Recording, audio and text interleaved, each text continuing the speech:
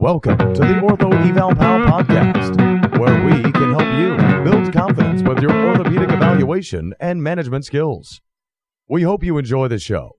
And now, for your host, Paul Marquis.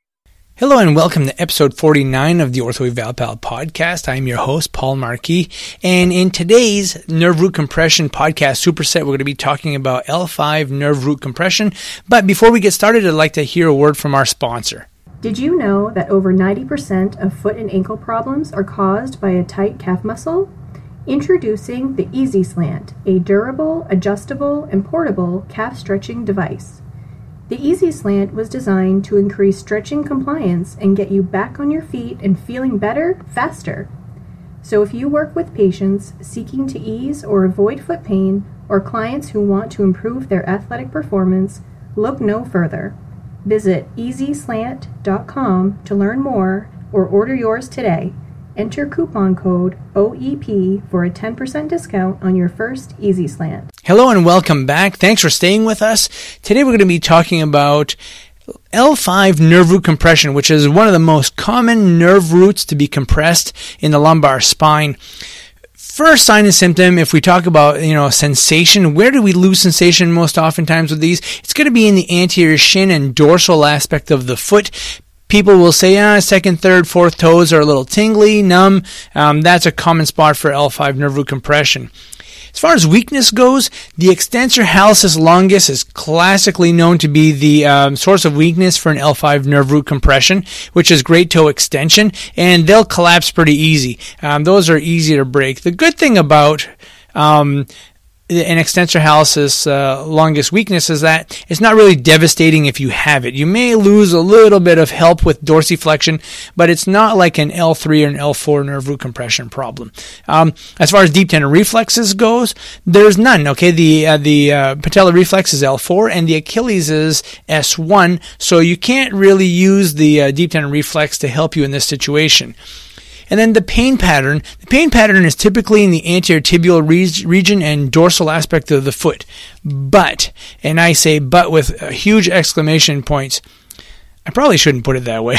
What I'm trying to say here is that this is something that I have found, and this happens very, very often when it comes to the pain pattern on an L5 nerve root compression. If you do a straight leg raise test with them, which is usually positive with an L5, they will oftentimes have pain in the lateral aspect of the hip.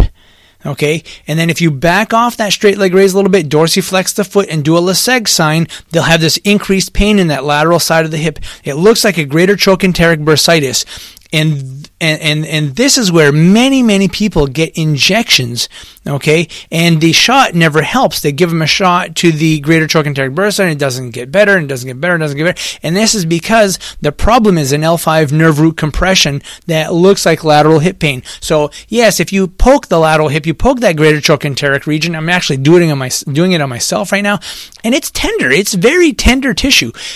So it gets misdiagnosed quite often. So when you do a straight leg raise on these people and you're suspicious of an L5 and maybe they have some weakness of that extensor hallucis longus, ask them where their pain pattern is when you do the straight leg raise. And if they say it's kind of on the lateral and posterolateral side of the hip, that's quite common. Okay, so don't forget that, because that can be very helpful in identifying an L5 nerve root. And I've caught a lot of these this way. These people have a positive straight leg raise test and a positive Leseg sign also. So that is episode 49, L5 nerve root compression. And I want to make sure that you folks stay tuned for, we have one more day tomorrow on the Superset podcast regarding nerve root compression. We'll be talking about S1 nerve root compression. And make sure you go to the show notes, and we'll have some links there for you so that you can get to our YouTube channel and be directed right to our lumbar spine episodes and videos. And I mean, we've got tons and tons of information on there. And so you can take a look at anything. But we'll also have some videos that'll complement these podcasts. So make sure you check those out. Make sure that you connect with us and give us your information. We will shoot an email to you every time we do a podcast so that you can listen to it right off. So again, thank you so much for listening, and stay tuned for our next episode. Thanks. We hope you've enjoyed the show. For some more awesome content, go to orthoevalpal.com. Can't wait to see you there.